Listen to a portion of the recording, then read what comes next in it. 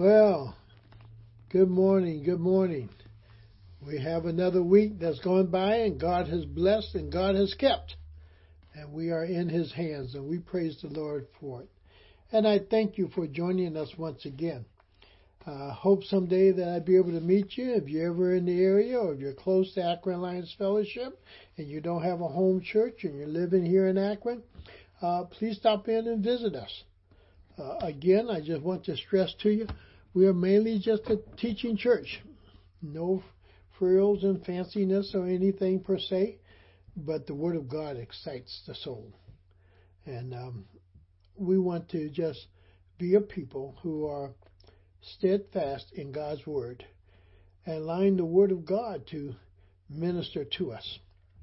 And I pray that during these sessions and these times that we get to spend together, that God may minister to all of us, and even unto myself as I speak. My prayer is that the Holy Spirit would do the speaking and that I would do the listening. So I pray that this time would be a blessing to you. Well, we're going to continue on with a continuous call of God. And in Revelation 18,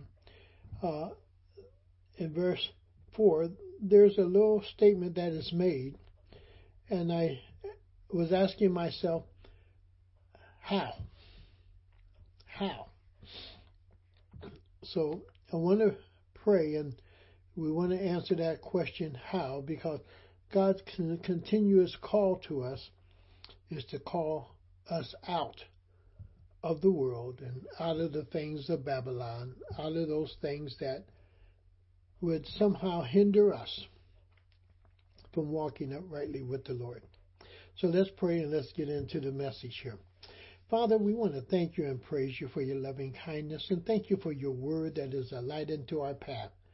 Thank you for strengthening us, Lord, from day to day. For we who name the name of Christ, we need your strength daily, O God. We need you, O Lord, to order our steps.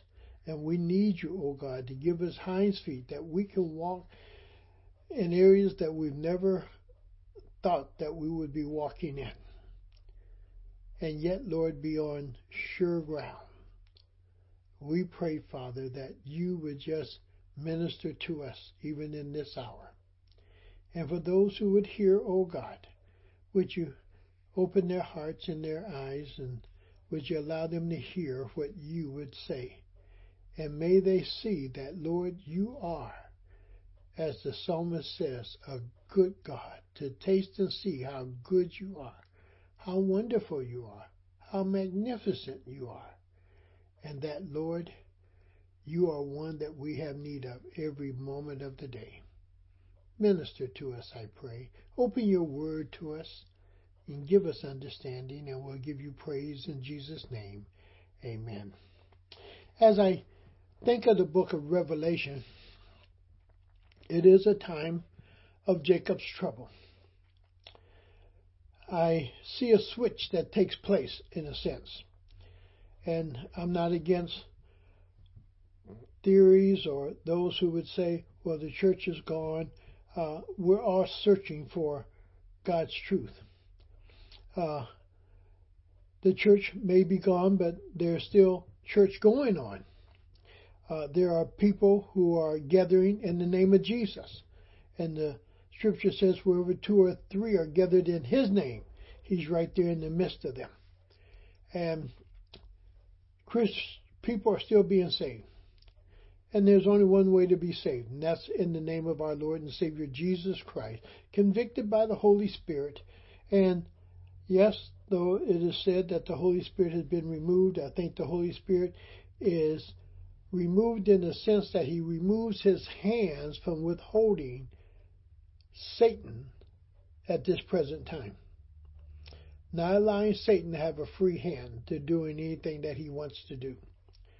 But in the book of Revelation, yes, his hand is withdrawn, and Satan can begin to do the things that he desired to do. But I still believe that the Holy Spirit is there, because without God's Spirit, I don't think you can be saved. according to Romans 8, that the Spirit of God must be there. And if you have not the Spirit, the Scripture says you're none of His.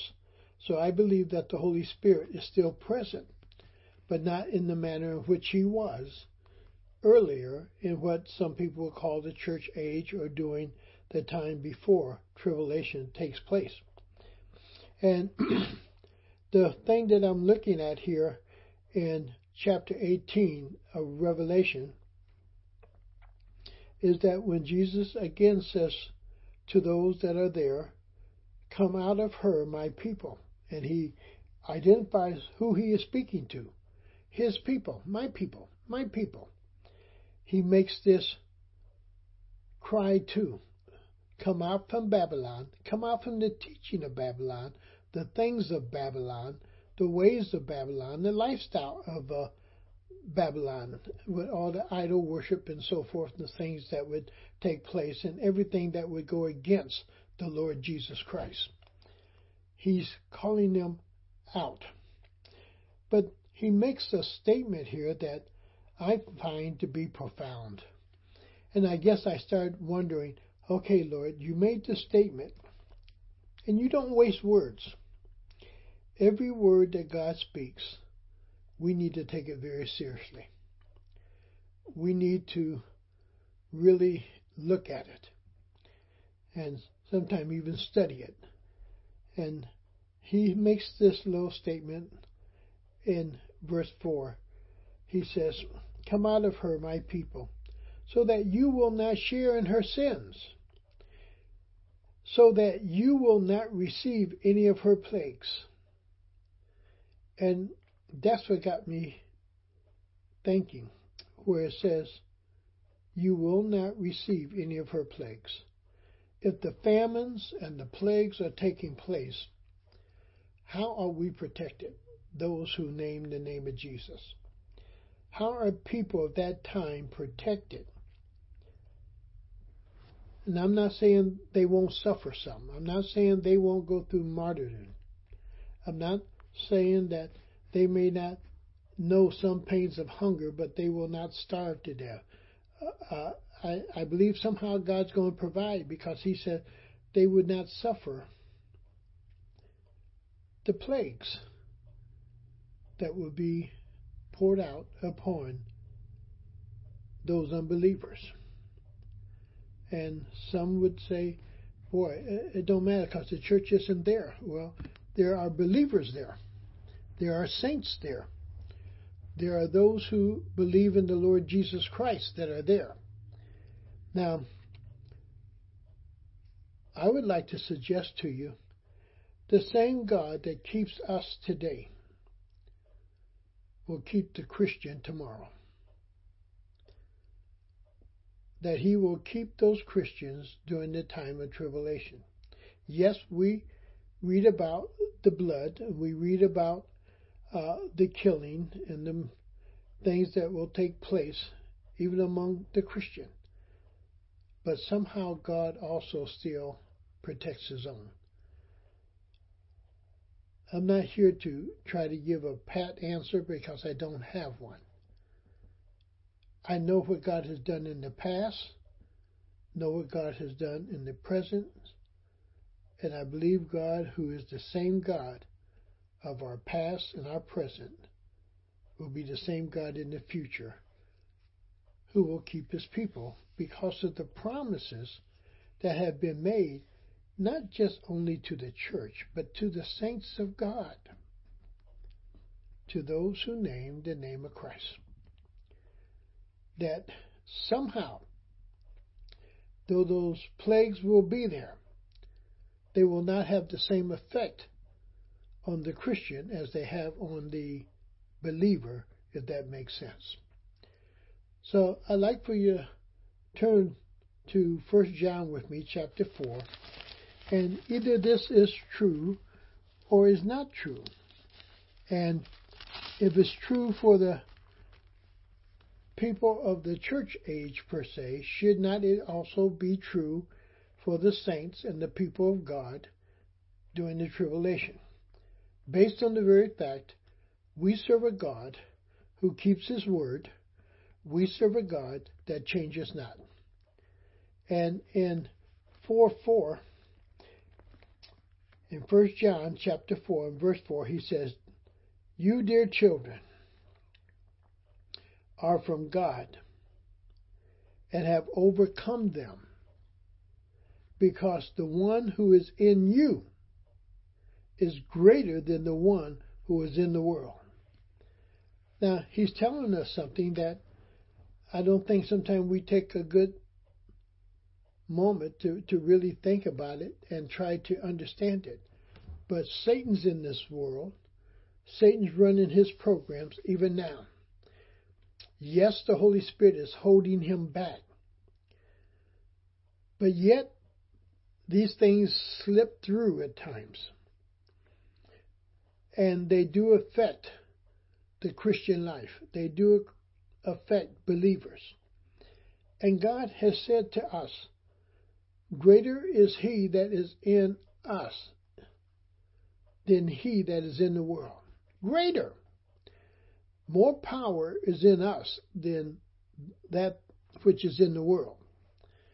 And that whatever, with Jesus Christ being greater in us, that's not saying we're not going to go through some horrible things.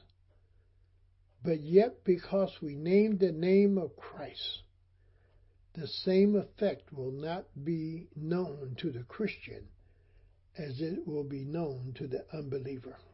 I don't know how to explain it any better than that. That it will not affect us because we are not a people without hope. And I believe those saints will know that they are not a people without hope.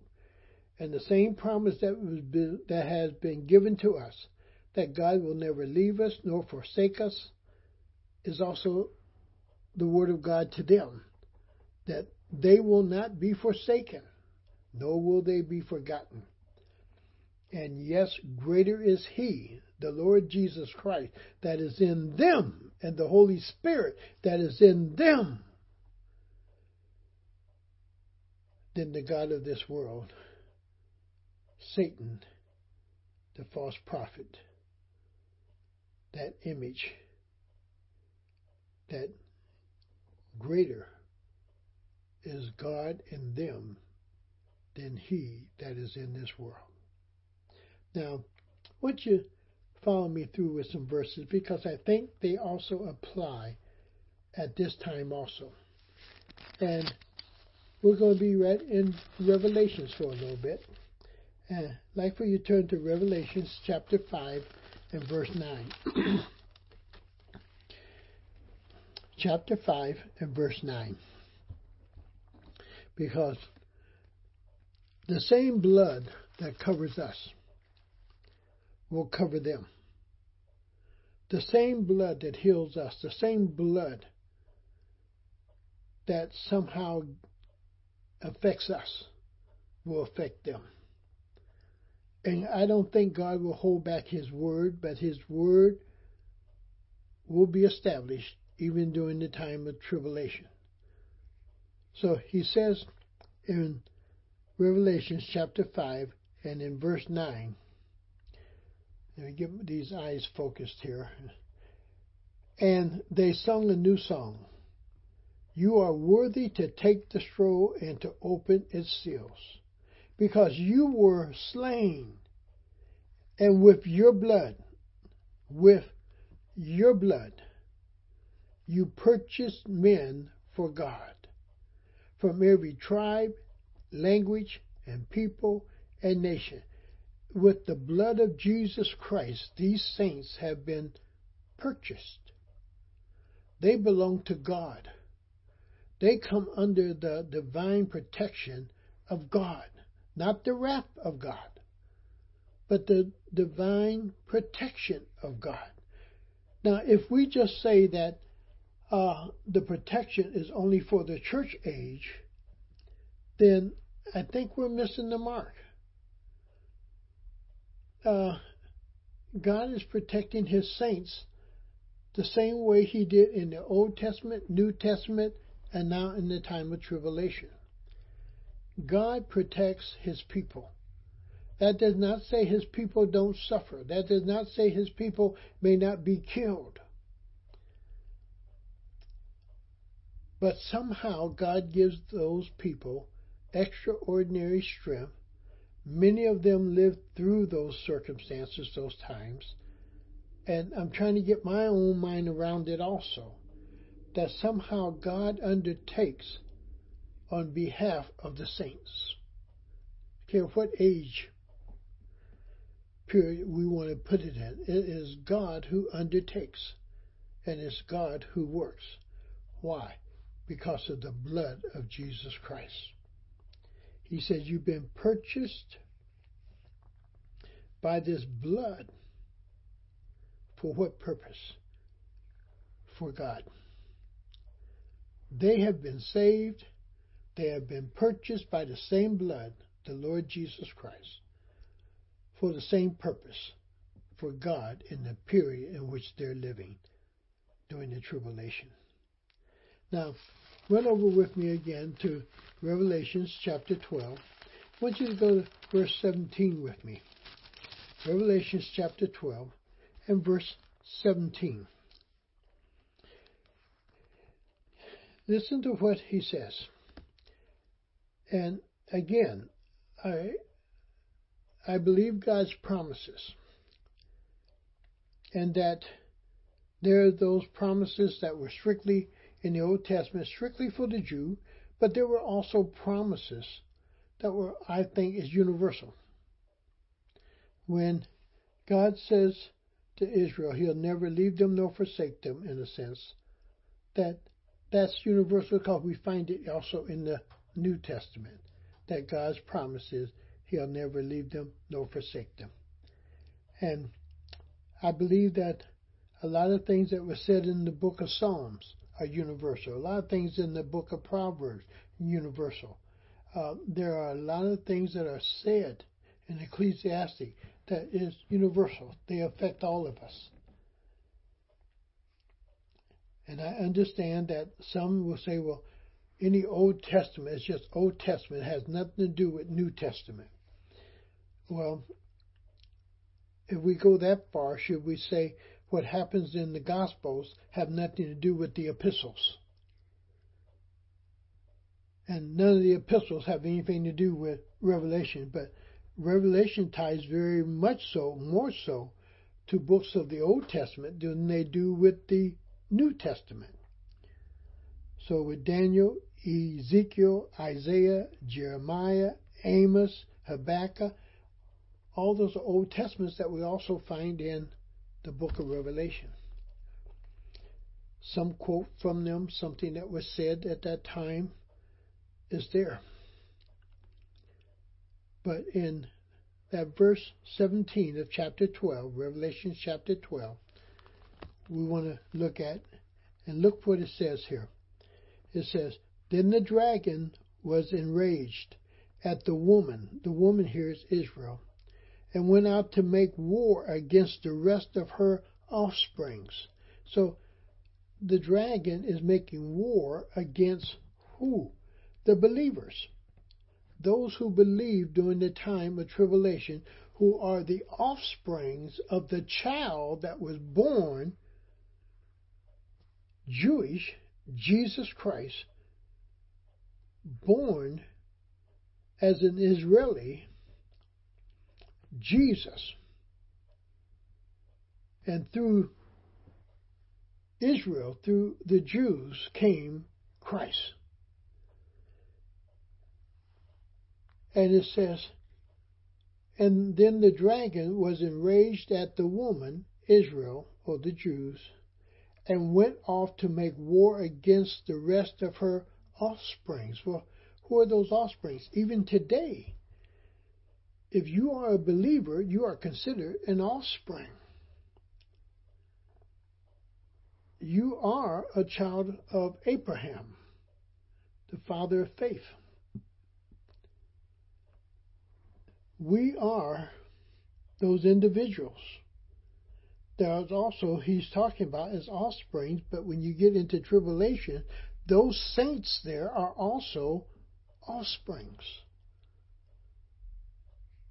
They are the children of Abraham, the father of faith. They have been grafted in, whether they be Gentile or some other nationality. And in Revelations you hear that it would be of many different languages and nations and ethnic groups. We've been grafted in. And we are offsprings. Those who obey God's commandment. Now, you have to ask, those saints of that day, in that hour, who are they believing? Are they believing the false prophet, or are they believing the Lord Jesus Christ? Are they believing the Word of God? Are they believing the Holy Spirit? And I believe that they are holding on. They are the ones that we see who continues to believe in Jesus Christ. And they have the strength that the Holy Spirit gives them to undertake at that time, whatever it is that they have to endure. They endure it, not by the power of the flesh, but by the power of the Holy Spirit. We endure today as His offsprings by the power of the Holy Spirit. And I believe the saints of that time in tribulation will also have the same Holy Spirit that we have today, who will give them the ability to endure the plagues and anything else that comes along. Because greater is He that is in them than the one who is in the world ruling. But listen to what he says here, because I think it will speak to us too. He says, boy, against the rest of the offsprings. Now he identifies them, but I want you to really look at how he identifies them. Those who obey God's command. The people, those saints, are identified as those who obey God's command during this period. And we're finding this right in the book of Revelation, chapter 12, that they are obeying God's commands. They have God's word. They have the Holy Spirit empowering them. Yes, they even have the 2 witnesses. They have the 144,000 witnessing. They have others. And they see the persecution that is taking place. And they're hearing all the abominable things against our holy and righteous and just God. And yet, the Scripture says, those who obey God's command, even with all the threat, all the terror, all the things that are coming against them, they obey God. They obey God, even unto death, which becomes their testimony. They obey God. When you come back up in chapter 12, go into verse 11. He says, they overcame him by the blood of the Lamb. How? By the blood of the Lamb. How were they redeemed? By the blood of Jesus Christ. For what purpose? For God. They overcame him by the blood of the Lamb and by the word of their what? Testimony. What was their testimony? The commands of God, what God has given unto them to say, to do, whatever that ministry may have been, their stands. Because the Lord says after you've done all else, just stand. And they're standing. They're standing in obedience to God and hold to the testimony of Jesus. They're holding to the testimony of Jesus. Are you holding to that?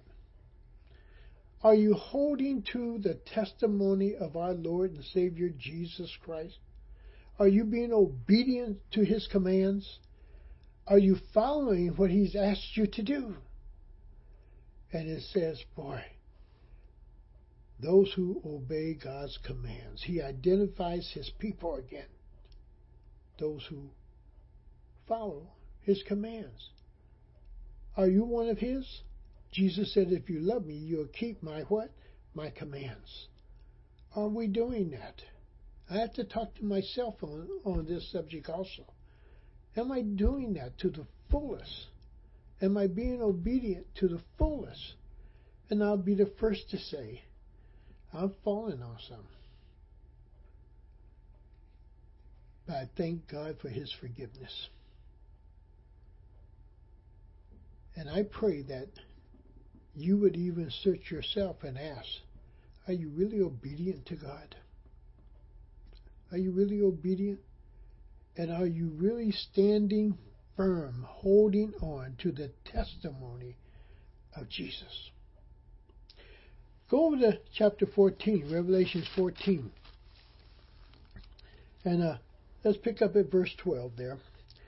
Because, again, he's sharing here something that is taking place, but the people have been promised to come out from her, that these plagues would not affect them to a degree that I believe that it would affect the unbeliever.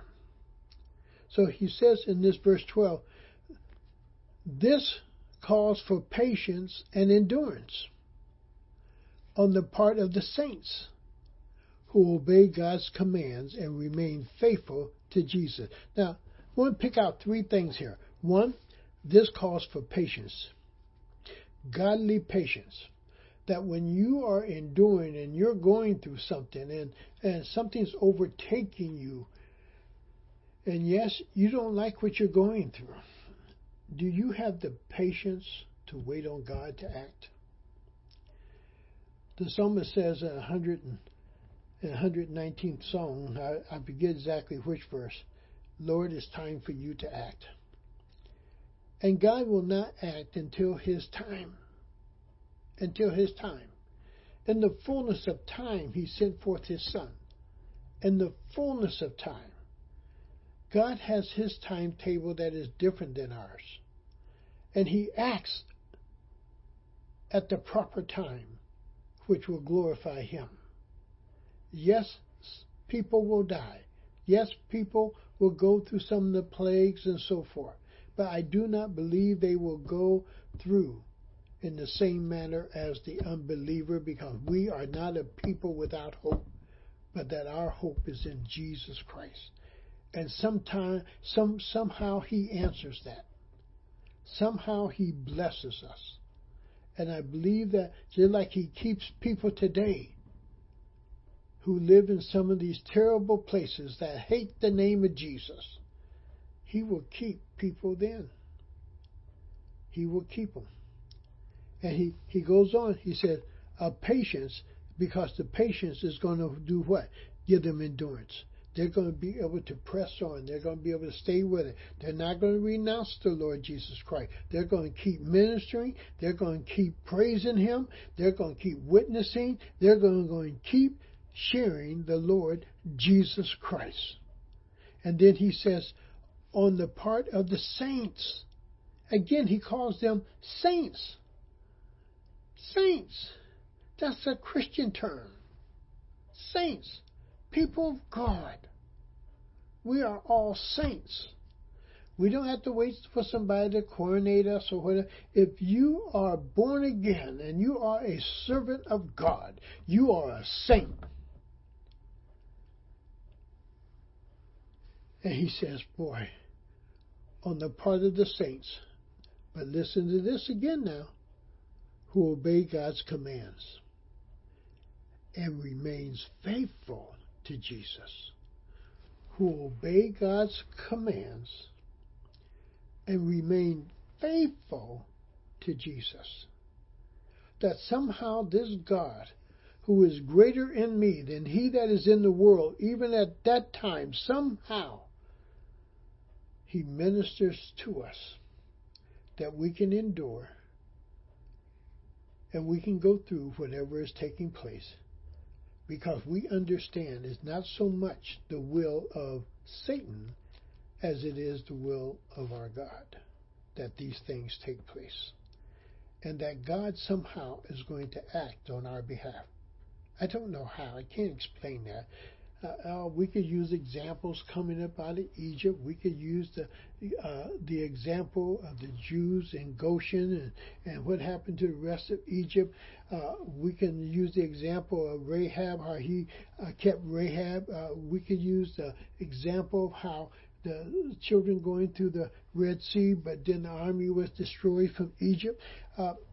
There are other examples you can use. You can use Lot being bought out of Sodom, but yet you see Lot's wife turned into a pillar of salt. Even though she was out of Sodom, her heart was not. And if our heart is not right, and I think this is the key part here, if your heart is not right, two things are going to fail. And two things will fail these people. Two things will fail us today. If our heart is not right with God, the obeying or the obedience to God's commands will not be there, number one.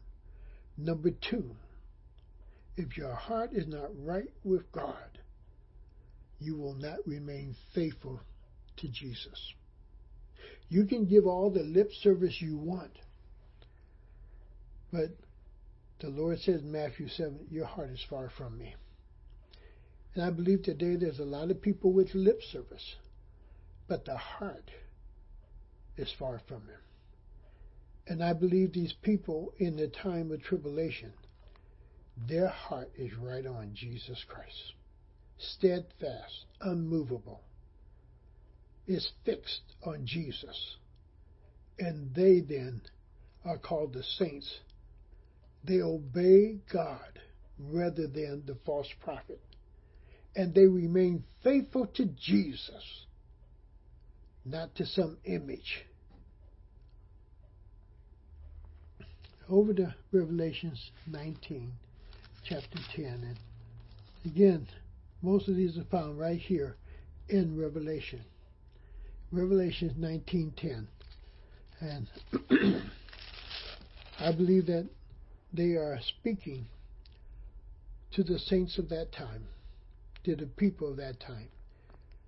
And John has written it for us because we don't know exactly when this time is going to start. But those who are in the Word will have this information. And the Holy Spirit can bring it back to their mind. We just don't know the exact time period when things are going to start and when they're going to end. We try to do it, but Jesus has made it very clear. No man knoweth the hour nor the day, but only God, only his Father in heaven. So in 19:10, he says, "At this I fell at his feet to worship him. But he said to me, do not do it." And the one who's falling down is John. John is falling down before an angel, and the angel says to John, "Don't do that." There's only one who is worthy to be worshipped. There's only one who is worthy to fall down at his feet, and that's Jesus. Everything else is nothing but an idol. And he says, "At this I fell at his feet to worship him. But he said to me, do not do it. I am a fellow servant." Now, the angel here doesn't put himself as a fellow believer. Why? He's been with Jesus ever since he's been created, in a sense. He knows who Jesus really is. But he does classify himself as a servant. Not a believer, but a servant. And that's what may separate sometime the angels and the human beings. The human beings must believe and serve. The angels, they serve. They serve, or they don't serve. Not an issue about believing. Why? They see him with their own eyes. They know who Jesus is. They know, without a shadow of a doubt, that Jesus is God Almighty. They know. And he says, "At this I fell at his feet to worship him, but he said to me, 'Do not do it. I am a fellow servant with you and with your brothers who hold to the testimony of Jesus.'" Who hold what? To the testimony of Jesus. And the saints of that day is doing what? They're holding to the testimony of Jesus even unto death. They hold to the testimony of Jesus. And they worship God, not the image. They worship God, the living God, not the image. For the testimony of Jesus is the spirit of prophecy. That Holy Spirit who is within them is declaring the truth of who Jesus is, even in that day and that time. Now, one more over here in Revelations in 20 and verse 4. Again, boy, that none of these plagues will affect you. The sins of Babylon will not affect you. That you come out from them. The Lord is pleading with the people of that time. Come out from Babylon. Come out. It's a continuous calling, and we see that all the way through Scripture. God is always calling his people out. And in verse 4 in chapter 20, listen to what it says here. "I saw thrones over which were seated those who had been given authority to judge. And I saw the souls of those who had been beheaded." What is he letting us know?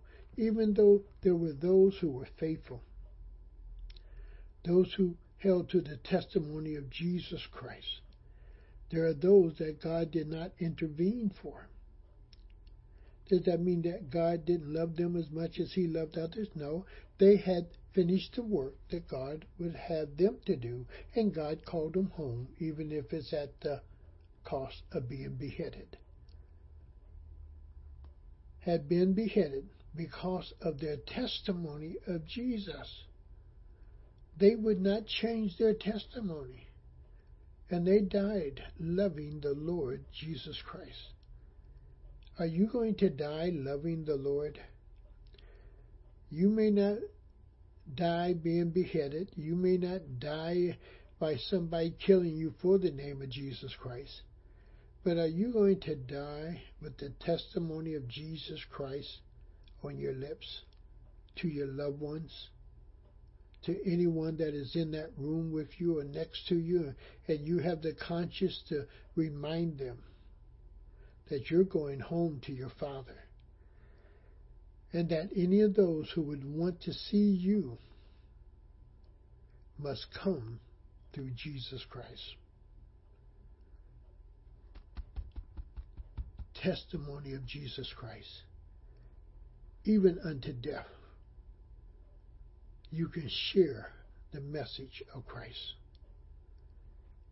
And he says, "And I saw the souls of those who had been beheaded because of their testimony for Jesus, and because of the word of what? The word of God." They held to that word of God. They would not be moved from it.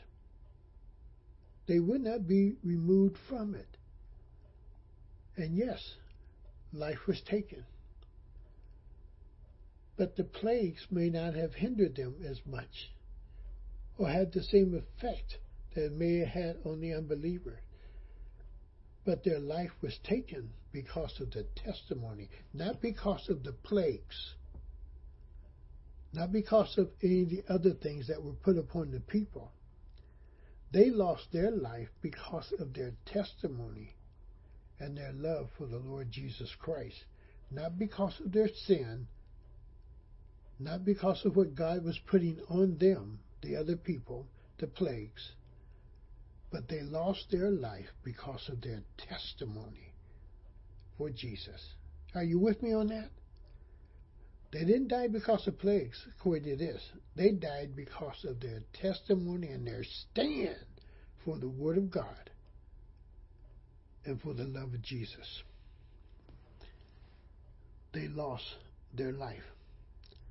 Now, there's another section I think sometimes we leave out of, and it's so important to catch it. You come out because there's a name that is written in the book of life. I believe you become more confident when you're really confident that your name has been written in the Word of God, in the book of life. When your name has been written in the book of life, you have confidence. And it comes from God.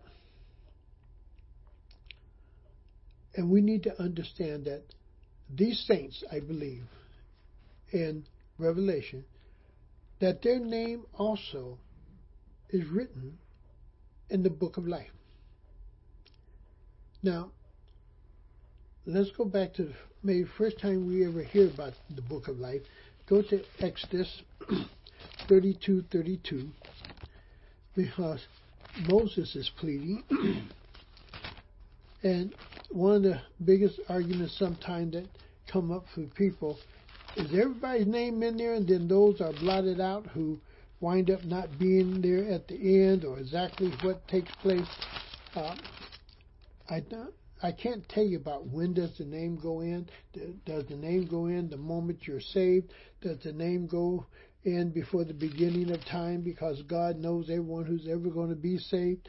I don't know. What I do know is that it tells us those who belong to God, those who are saved, their names are written in the book of life. Old Testament, New Testament, tribulation time, that the name is written in the book of life. So in Exodus 32:32, he says, "But now please forgive their sins. But if not, then blot me out of the book you have written." And Moses is talking to God, and Israel has sinned, and God is going to destroy some of the people, and Moses is interceding for the people. Leaders ought to take a good look at this, because as leaders, we intercede for the people of God. We pray for the people of God. And Moses is saying, boy, but now please forgive their sins. But if not, then blot me out of the book you have written. Isn't that what Paul is saying? That it was possible for Israel to be saved, that he himself would go to hell, in a sense. And Moses is saying something very similar, same thing basically. Blot me out of the book of life. Blot me out of the book that you have written. And the names are there. But leave their names. When you believe your name is in this book that God keeps, I believe it gives you extraordinary strength to stand, because you have no doubt that you're saved and that your name has really been written in the book. And I believe those saints during the tribulation period recognized that their name has been written in the book and that they belong to God. What amazing, amazing understanding when one understands that with God, your name is there. Now, the whole thing is, again, having the confidence of that your name is in that book. Praise God. Praise God. How many of you know if your name is in that book? Have you really made it where you feel comfortable that your name is written in the book of life because you have given your life to Jesus Christ? Go to Luke chapter 10 and come on down into verse 20. And when the 72 who went out to do ministry as Jesus assigned them to go forth, when they came back, they were talking about all the things that they had done and the things they had accomplished. And they were all excited about the things that they'd seen take place. But Jesus tells them, really all those things really have no deep meaning compared to this one thing. And he simply says, however, do not rejoice that the spirits submit to you, but rejoice that your names are written in heaven. Which is greater? My name is written in heaven. My name is written. Not that demons obeyed me and people were healed. No. Rejoice over this, that your name is written in heaven. When you're confident that your name is written in the book of life, your name is written in heaven, life here becomes less meaningful because life is all about Jesus Christ. Life is about you serving a living God. And you are rejoicing because you know where you're going. You're on your way home. And you're rejoicing that your name is written in heaven. And I believe those saints knew that in the tribulation time, that their names were written in the book of life. Now, go over to Philippians 4:3. Philippians 4 and verse 3. He says, get these eyes focused again. I know I got my glasses hanging down here, but sometimes the bifocals get more in the way than they help. Because as my head go up and down, it goes all over the page. He says, in Philippians 4, verse 3, he says, yes, and I ask you, loyal yoke fellows, help these women who have contended at the side in the cause of the gospel, along with Clemens and the rest of my fellow workers. Now listen to what Paul describes here. Whose names are in the book of life.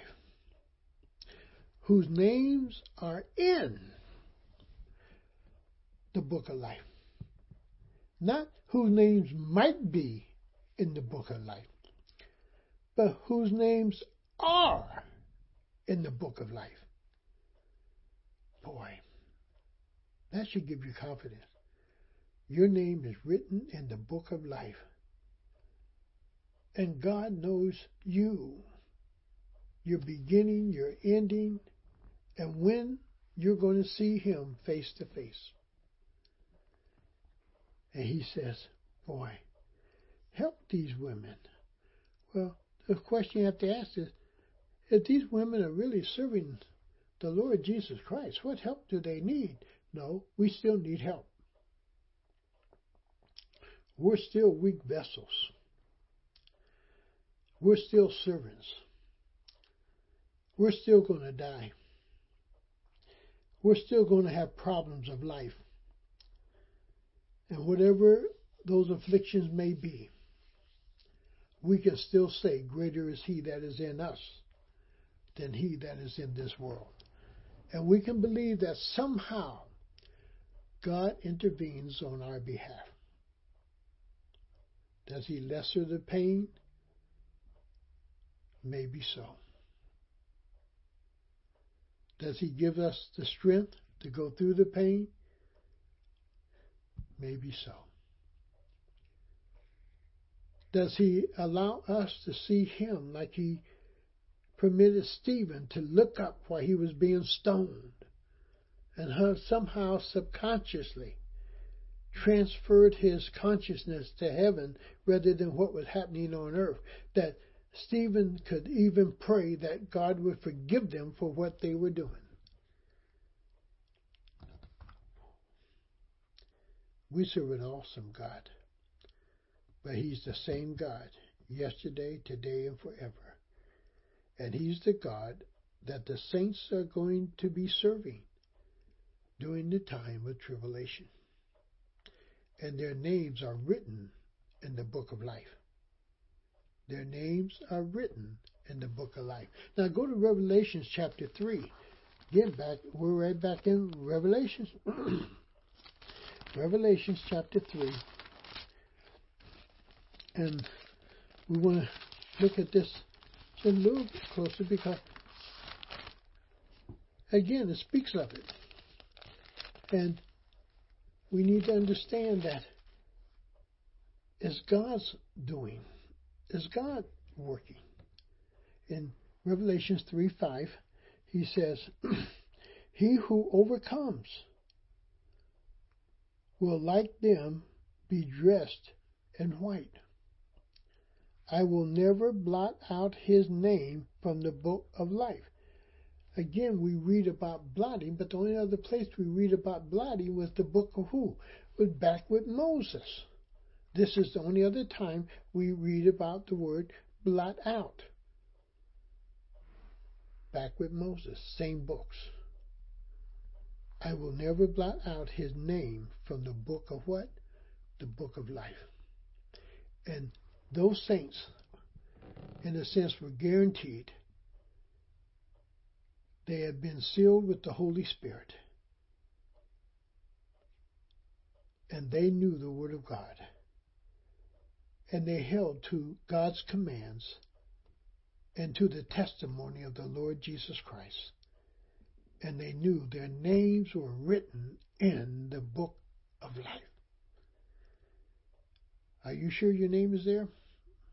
Have you accepted the Lord Jesus as your personal Savior? Is he your God? Are you one who today is standing for Jesus no matter what's going on in your life? No matter what you're called, what people might think about you, no matter if you got a high position or a low position, you have a testimony for Jesus Christ. And are you standing? Revelations 13:8. Revelations 13:8. Now we're on past now the chapter 3, and we're over here in chapter 13 of Revelation. And catch verse 8 here. He says, all inhabitants of the earth will worship the beast. Now hang on here, because I want you to really catch this verse. Give attention to this verse. All inhabitants of the earth will worship the beast. It says all inhabitants. A lot of people, not all people, but a lot of people, that he calls it all the people, will worship the beast. Now, catch this exception. All whose names have not been written in the book of life. So it's not all the people, because there are those whose names have already been what? Written in the book of life that are still what? Still living, and they're holding to what? To the testimony of the Lord Jesus Christ. They're holding to the Word of God. They may die for that Word of God. They may die for the testimony of Jesus Christ. But the Scripture is telling us their name has already been written in the book of life, and they're holding onto Jesus, to the testimony of Jesus Christ. He says, all whose names have not been written in the book of life belonging to the Lamb that was slain from the creation of the world. They what? They belong to who? To the Lamb. They belong to the Lord Jesus Christ, in whom he has shed his precious blood for. Revelations 21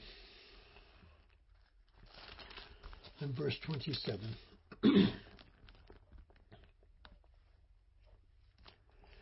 21:27. He says, nothing impure will ever enter it or enter into heaven. Nothing impure will ever enter into heaven, nor will anyone who does what is shameful or deceitful.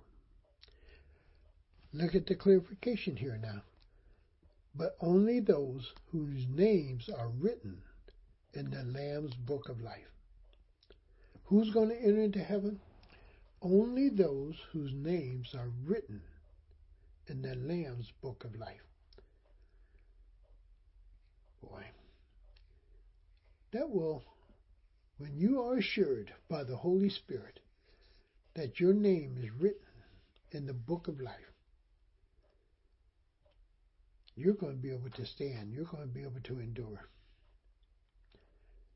Because the one who is greater in you than he that is in this world gives you the strength to endure, the patience, knowing that one day you can truly say, absent from the body, present with the Lord. Whether it be by natural death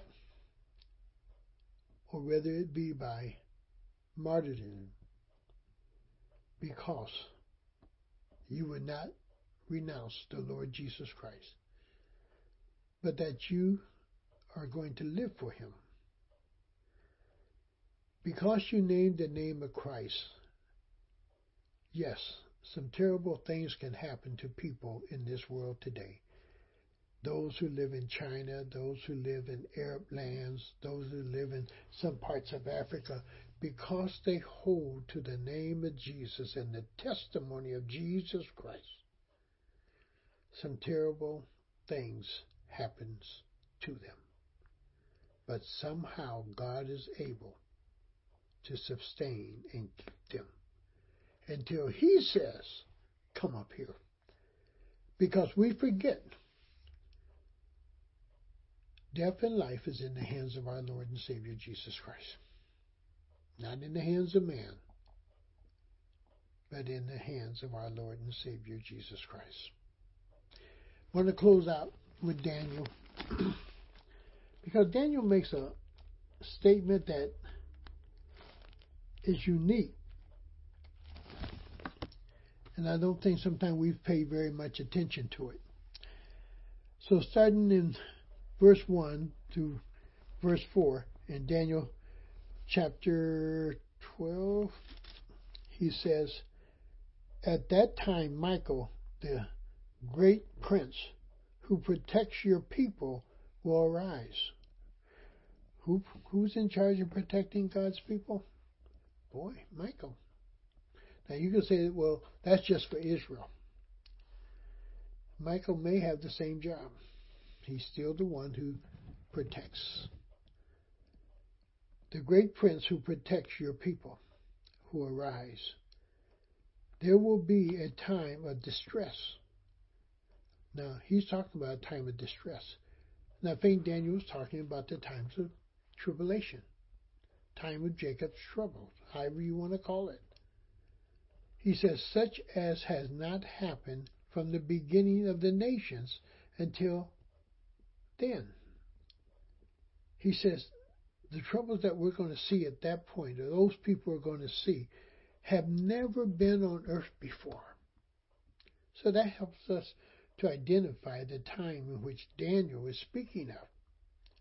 And then he goes on, he says, but at that time, your people everywhere whose name is found written in the book. Boy, Your name is found where? Written in the book.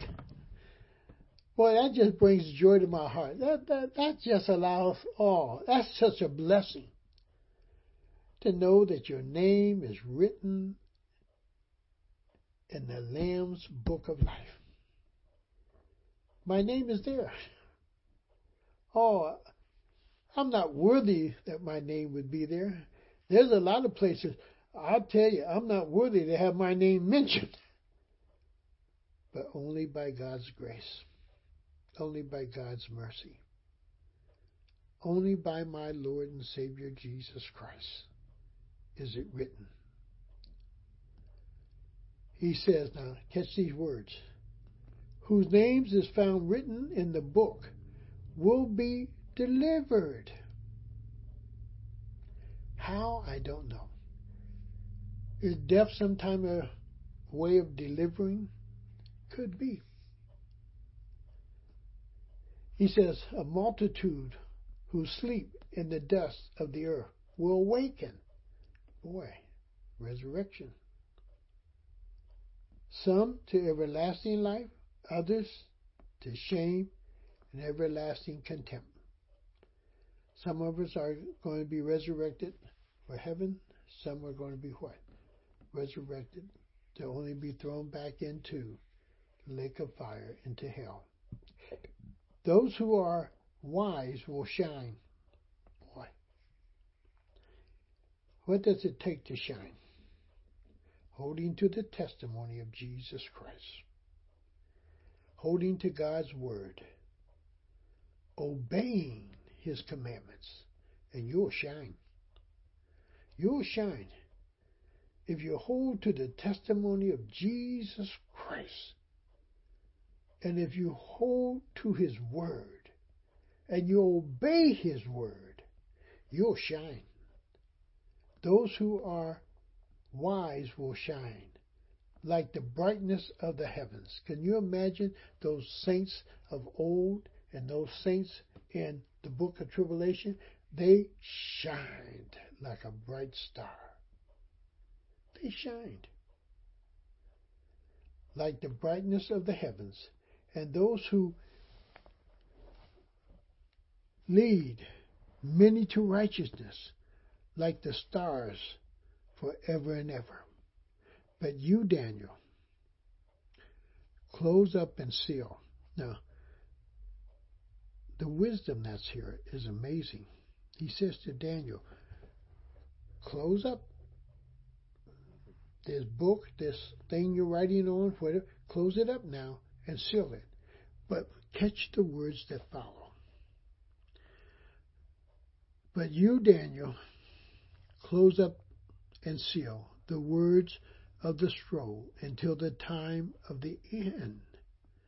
Now catch what these final words says. Many will go here and there to increase knowledge. We're trying to discover more and more, and we're increasing our knowledge, trying to understand this end times and this thing called tribulation. We're searching. We're searching. But as we continue the search, I believe God somehow comforts our hearts, somehow ministers to us as we continue this search for knowledge and understanding of this end times. God is wonderful. God is great. There are no words to describe our God. And to just simply say, I love Him, boy, those words, I love Him.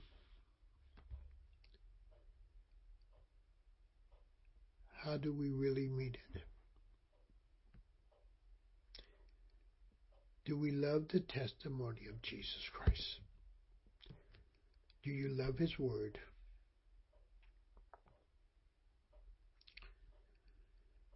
Do you love Him? I pray that you do. And I pray that you will search it out consciously about your name being written in the Lamb's Book of Life. Well, God bless you, and may God keep you, and hope I didn't confuse any hearts that may already be confused, but I hope we have a little understanding about when God says that He's able to keep us from those plagues. I believe this is how understanding greater is He that is in me than he that is in this world. Number 2, understanding I've been purchased with the blood of Christ for God. For God. I've been purchased by the blood of Christ. And thirdly, my name is written in the book of life. Amen? Well, God bless you, and may God keep you. Hold on to that eternal testimony of Christ. Don't budge 1 inch for anyone. It's Jesus Christ is our way home to heaven. God bless you. God keep you. See you next week. Bye.